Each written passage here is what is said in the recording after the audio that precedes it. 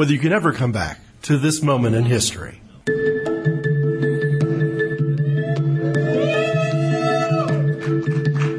What you gonna do then? Well, that's what I've been sitting here contemplating. First, I'm gonna deliver this case to Marcellus. Then, basically, I'm just gonna walk the earth. What you mean, walk the earth? You know, like Caine in Kung Fu. Walk from place to place, meet people, get in adventures. And how long do you intend to walk the earth? Till God puts me where he wants me to be. And what if you don't do that? If it takes forever, then I'll walk forever. Well, I feel like I've got a few questions to answer since I am new. This is my first time at Pride 48. Thank you. And my first time on the network outside of the chat room, which I can't see, but I would love to acknowledge. It's been an awesome group so far this morning. Those questions are obvious. What is Walk the Earth? But to answer that question, I probably need to answer what is Inappropriate Conversations, because that's who Greg is. And when you hear people on other podcasts refer to IC_Greg, that's me. That's the Inappropriate Conversations podcast. The Inappropriate Conversations was built around the idea of saying we're not served very well, in America in particular, when people take politics and religion and enforce some sort of separation against them, like they cannot be forced to reconcile. And that reconciliation's not easy, but it's too lazy, and we miss too many opportunities when we take a pass and refuse to force these things to live up to their own expectations and kind of force people back to reconciliation. And that's kind of what this show is going to be about today, because I'm going to share some words from a friend of mine who has come to terms with her own personal journey and her own sort of reconciliation of where she stands with her spirituality. And it probably connects with the concept of pride better than anything that I could share from my own personal experience. Walk the Earth was born from me realizing that I wasn't going to be able to talk about leaving the church that my wife and I and our kids had attended for 15 years on Inappropriate Conversations, and there was probably no way I was going to not be able to talk about it. We left a church that had many problems, so I won't go into it. But when I left and realized we were going to have to go through this process of finding another church home as a Christian, that's what you do. You leave, you go find another church home. It wasn't going to feel like anyone I've done before. I wasn't just going to go to the nearest church down the street from my same denomination or anything like that. And a friend of mine at work said, well, it's like Pulp Fiction. You're just going to walk the earth. I thought, that's it. And so we visited a ton of churches and we talked about it. And over the course of doing that, it raised questions for me. And among the questions, which I answered for the first time about a year ago, is, am I going to pick a denomination that has any problem with gay and lesbian membership? And the answer was a resounding no. Not a litmus test. I don't really believe in that. But to me, those doors have to be open, and they have to be open fully and completely. Yeah. My family had a church where they decided to open those doors, but not to reading scripture, not to sharing a witness, not to singing in the choir. And that, in many ways, is more ridiculous than having your doors shut. There's a greater degree of dishonesty there.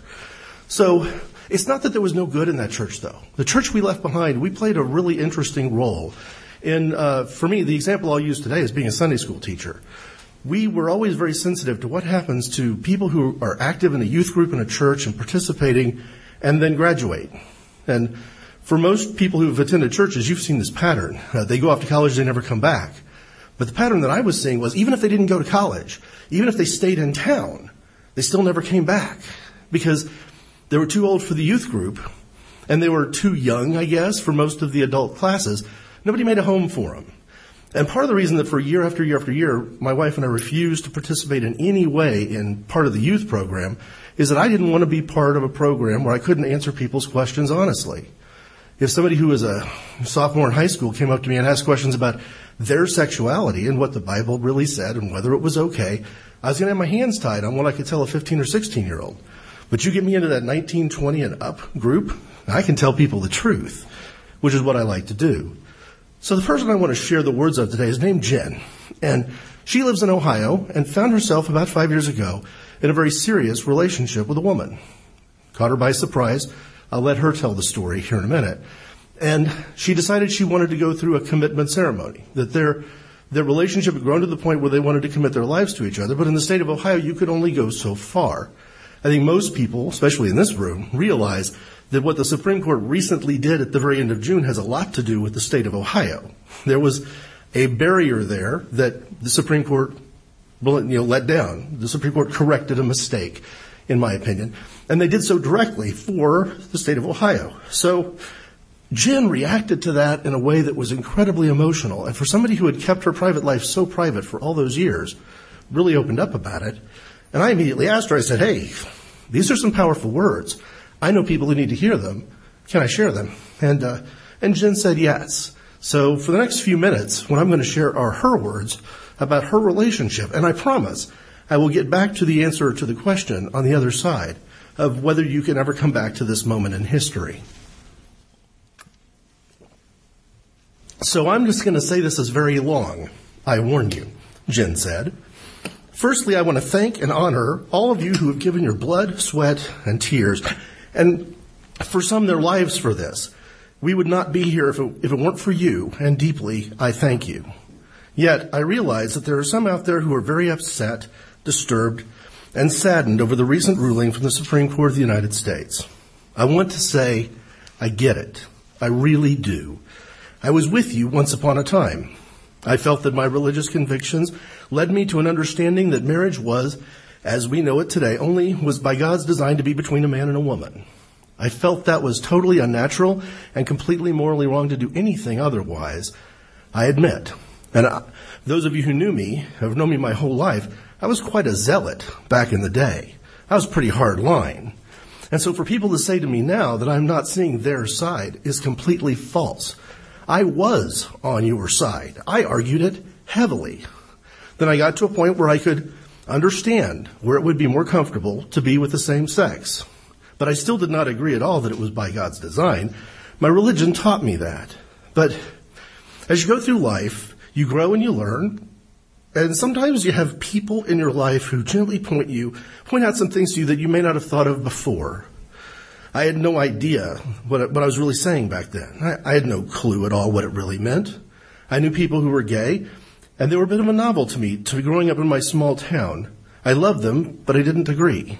It was a novelty. And then one day, a dear friend's mother and I had a very, very long talk about the whole issue. She pointed out things to me that I'd never even considered before. She pretty much gave me a taste of my own Bible-beating medicine, but in a totally and completely loving way. Something I hadn't quite learned yet called tact. From then on, I really started questioning and researching and asking people and talking with people and not just accepting what I had been told, but really digging into my own life and the lives of those around me and searching my own soul. I wasn't sure about the whole thing, but I started seeing people as people and love as, well, love. And just because I didn't care for it in particular, that didn't mean they were scary or bad people, and I didn't really have a right to say whether or not they can love whom they love. So somewhere in this time, I had written out a list and sent it out to the universe, to God, to bring into my life a person with certain attributes, things that were really important to me. I did this as part of a book I was reading about being a single Christian. Irony. And then I met Kathy. Now, this was out of left field for me. I had no idea I could even like another woman, let alone fall in love with one. Before I even knew it, my friends and family members had their eyebrows raised in wonder. And one day, I realized that I had completely fallen in love with a woman. Some say that God does not condone this sort of behavior. I was one of those people. Well, let me tell you how I see it now. Not only do I believe that God has perfectly created this woman for me, I believe God placed her directly in my path. And do you know what? She just so happened to embody the entire laundry list of what a suitable, godly mate would look like that I'd made so long before. Every last word. My best friend pointed this out to me, that I'd never even asked God for a gender. I was looking for the important things. Same beliefs, same interests, likes me for me. And now, before I start hearing, oh, but you're being deceived by the devil. Yeah, we both struggled through that one together, being that we both came from very religious backgrounds. Let me tell you this. I have grown more as a person, and most importantly, more in my faith and spirituality, and I've drawn closer to God in the time that I have known Kathy than at any point in my life previously. Why on earth would a devil want that to happen. Why would the devil want to put me in the path of someone who would challenge me to pray more, to be closer to God, to dig deeper into the Bible, and to learn about my own self and my own spirituality? That seems pretty counterproductive to me. And one of the things that I learned is that love and commitment are so not what I thought. It is so much deeper, amazing, and at times downright freaking harder than I had ever imagined. And I know what people are saying. Well, why use the word marriage? Why take a Christian sanctioned word and change it? Well, I challenge you to look deeply into the history of that word. I challenge you to look at what the idea has meant over the years and throughout the world, because I sure was surprised. It has evolved over time, influenced by culture, religion, and the force of power. It has been used and abused in many ways. But when we get down to brass tacks, I think we all know that what this particular word means today, here, now, is about the basic rights of two people who love each other and want to be afforded the same things their male-female counterparts are afforded. Good and bad. It isn't the final step. We have so much further to go. I would like to see a time when I don't have to be nervous about who knows what in a job situation for fear of being fired. I already know what it feels like to have people in that awkward uncomfortableness at work when I overhear very demeaning things said about people like me.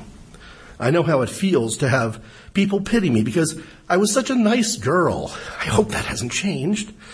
I already know what it feels like to wonder if we were going to make it out of a restaurant in a rural town in a different state without being harmed. I have lost friends. I've lost respect. I've been strained in relations because I'm not equal in the eyes of some people. But I'm lucky. There are many throughout time and to this very day who have been beaten, killed, discriminated against, and some have even taken their lives just because they happen to be attracted to the same sex. So yeah, I'm pretty damn lucky that I've only endured a fraction of what others have. And so I will keep moving forward until we all can be so lucky. So if you don't want to be a friend of mine, fine. If you think that I or we are still trying to push some sort of political agenda, fine. I am not here to change your mind. We are all on our own journey. I had to come here on my own with the help of some loving friends and the help of an ever-loving Creator God who nudges me every damn day to act in love. I am here to share my own view on this whole thing from where I stand because, frankly, I am quite tired of seeing the hatred. I'm tired of seeing the subtle, subversive ways that people are covering their distaste. And I'm tired of the words I am hearing, words that I used to say to people, just like me, once upon a time. There aren't sides, folks. We are all human beings. We're all been given this thing called life together on this planet we call Earth. And I, for one, am for love. I was created in love. And I want to be a beacon of love, for it is the most powerful thing on earth. Jen.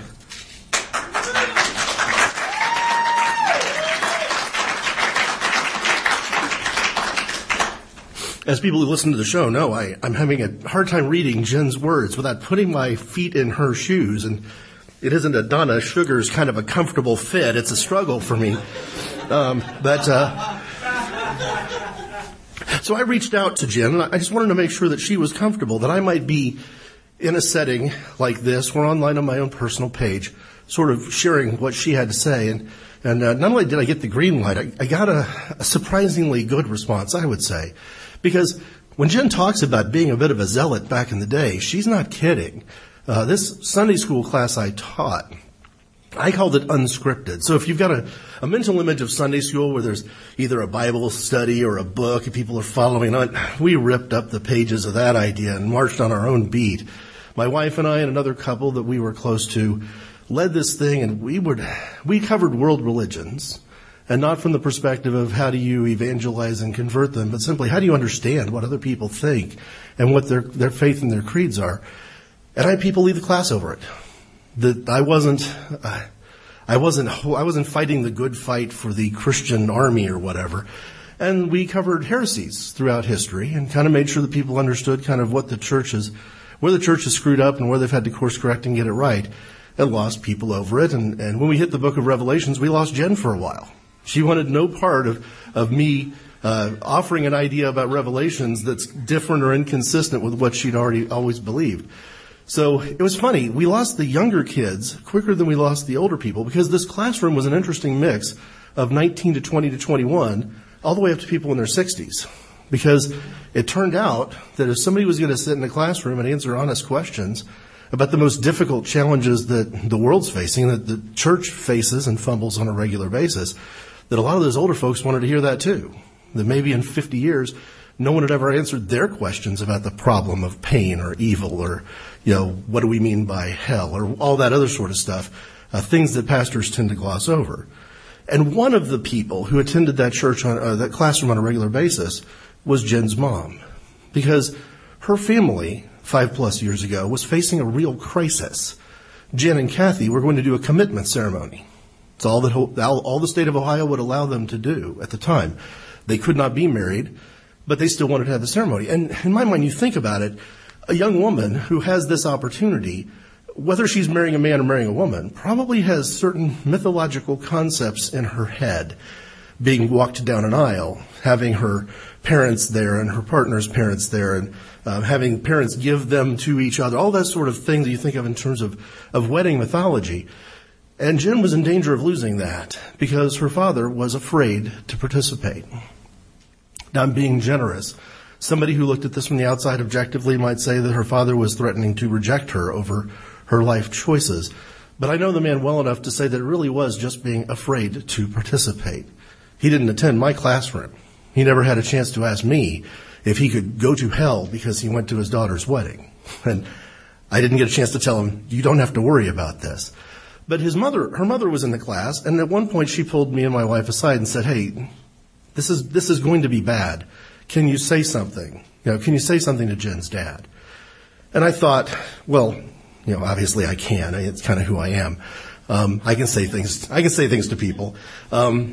I told my friends at work, I said, don't worry, there's no amount of money I could possibly win in Las Vegas that would stop me from coming back to work on Tuesday morning. I will be there.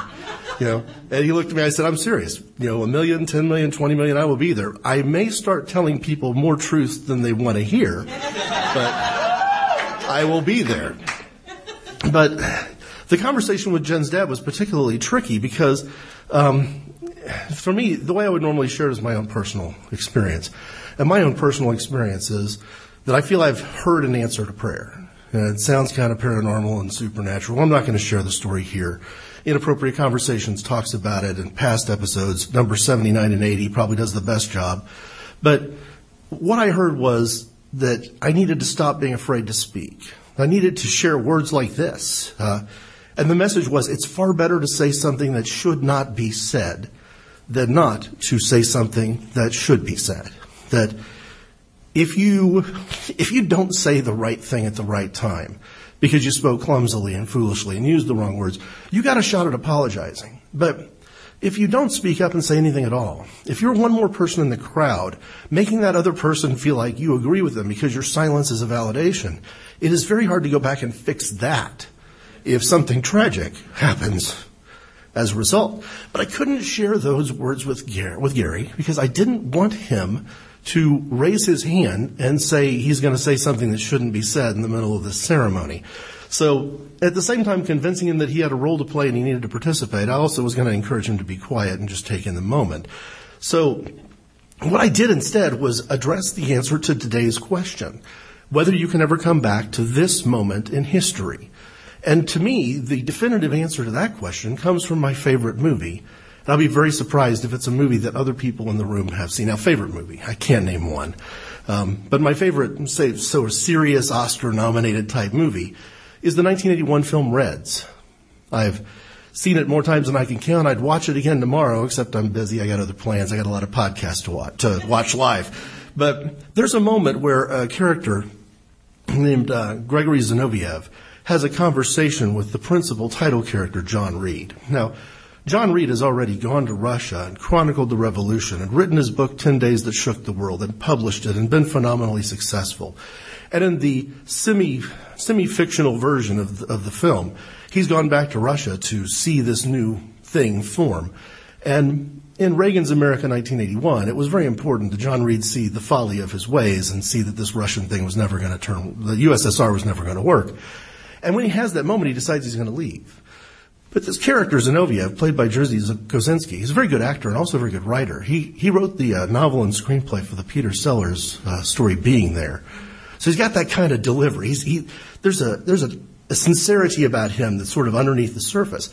And he pulls John Reed aside and he says, you know, you can always return to your personal responsibilities, but you can never come back to this moment in history. You can never come back to this moment in history. And that's what I told Jen's dad. Now, I have neither the time nor the information to tell you the rest of the story. I don't know how well that ceremony went. We were not part of the invited list, and that was fine. And I don't expect to get an invitation to the wedding. But I think there's going to be a wedding. And if this question comes up again, I'll give the answer even more forcefully. You can never come back to this moment in history. How do you apologize to your daughter and her wife 10 years from now when you finally wake up? When you finally learn what the rest of us learned so long ago? I believe that the church is going to have a real radical moment here in the next few years. And a lot of the pastors who've spoken the most politically angrily are just going to, we're just going to have to ignore them. Or come out of the closet. But there's other, or come out of the closet, yeah. But there are others who I believe are going to be suddenly having this moment of awakening where they're going to say, hey, you know, we were championing this thing all along. We were there at the moment that the world took a turn and recognized that equality meant equality.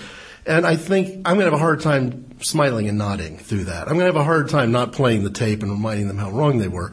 But I'll cross that moment in history when I get there. For me, the main thing was getting to this moment in history and realizing that I simply had to be here. And if I was going to be invited to share a little bit from Big Fatty and from others, that this was the story that I had to tell. So next on Walk the Earth, something I usually do after we play the theme music, but this time I'm going to do it before, just because I feel like I'm probably speaking to, in some cases, an audience that has never heard me speak before. And he caught me at a really interesting moment. But next on Walk the Earth, the pre-planned question for September is whether pagan influences or appropriation is an issue in secular or even religious holidays. Thanks for listening.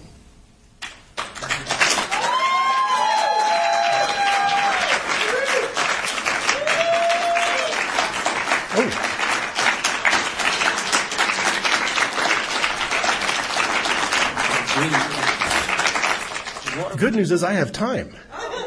So, yeah, I am not opposed to answering questions.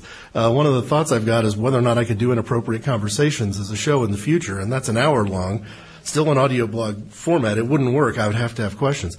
I'm very open to questions. I'm also open to sharing a little bit about what Jen shared with me when I wrote to her on Facebook and asked her permission. But Taffy's here. Hey there. Hey. There are few people in the world that I could listen to read a phone book. Or you just want to listen to every word they say. You probably should have been a preacher on the world stage, because I could have sat there and listened to you just literally read off anything you wanted to and just been like, so well done on your first birth into Pride 48. Well done. Oh, thank you. I do not do this live, and I was aided greatly by the fact that Jen provided a heck of a lot of the words. Somebody asked me, a friend in Toronto, host of the Nerd Hurdles podcast, asked me once when we were at a meetup, he asked, do you write it all out? And I wrote a heck of a lot more this time than normal because Jen did it for me. But normally I don't write it all out. But occasionally there's things that simply have to be read to get them right. And you know, this was one of those moments where I can't speak for her. And again, I think from a Pride 48 perspective, we would love to see more people visiting and attending and participating in podcasting who are speaking from a distinctly lesbian perspective. That would be a big win, would it not? Yes. So, I wrote Jen, and Jen said, hey, thank you for your kind words, and really for all that you do. I never did get a chance to thank you for standing up and speaking your mind one day long ago while we were at the church we both left behind. Secretly, I was going, yes, thank you, but only in my head. And yes, I probably waited too long to leave that church as well. But life moves as it does, and we may never know why the timing is the way the timing is. But I'm thankful to know you and proud to know someone who's not afraid to speak up about what we strive to be and try as we will to follow the teachings of Jesus. Even if it's in another format. I don't necessarily prescribe to the organized church as I had before, but I do try to follow the example that Jesus brought to us. Leaving Jen's comments for a second, I'm not the least bit surprised that so many people have left the organized church as we know it. There are very few groups that I participate in who make a point of letting me know that they don't want me there and I don't belong. Let's do the math. And if I were part of a church that let anyone in this room know that they didn't want them there and they didn't belong, then, well, let's just put it this way. 2 or 3 of us aren't going to be gathering in Jesus' name that day because I'm going to go with the people who've been asked to leave. So Jen said, I'm so very happy for your work and having an entire outlet dedicated to pointing out some very needed ideas and food for thought about Christians and the church as a whole. I always smile when I come across your headlines on my news feed. She also took the time to thank Cheryl for the role that she plays. She was closer in age to our kids than she is to me. So you have that interesting thing where part of being willing to reach out to that 20-something group when I was pushing 40 is that at some point you look around and you realize, wow, these people are like 3 years older than my daughter and maybe 5 or 6 years older than my son. It's weird to have that kind of a good relationship, as it stands. But I also took a lot of comfort in the fact that people like her parents were also sitting in there as well. To let you know how weird that classroom was, one of the things we did for 3 weeks in a row, I believe, was watch the movie Saved together.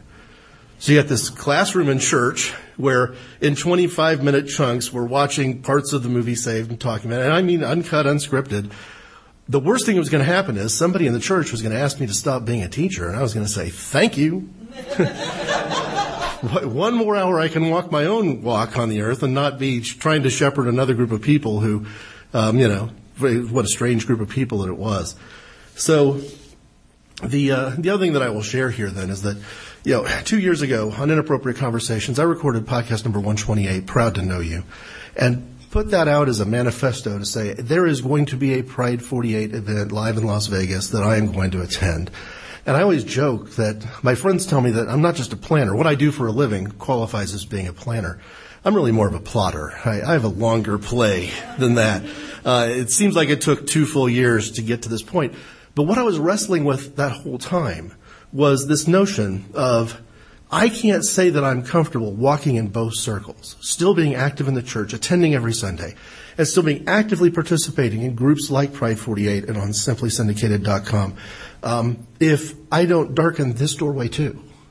What does it mean if I go to church on Sunday but wouldn't come here?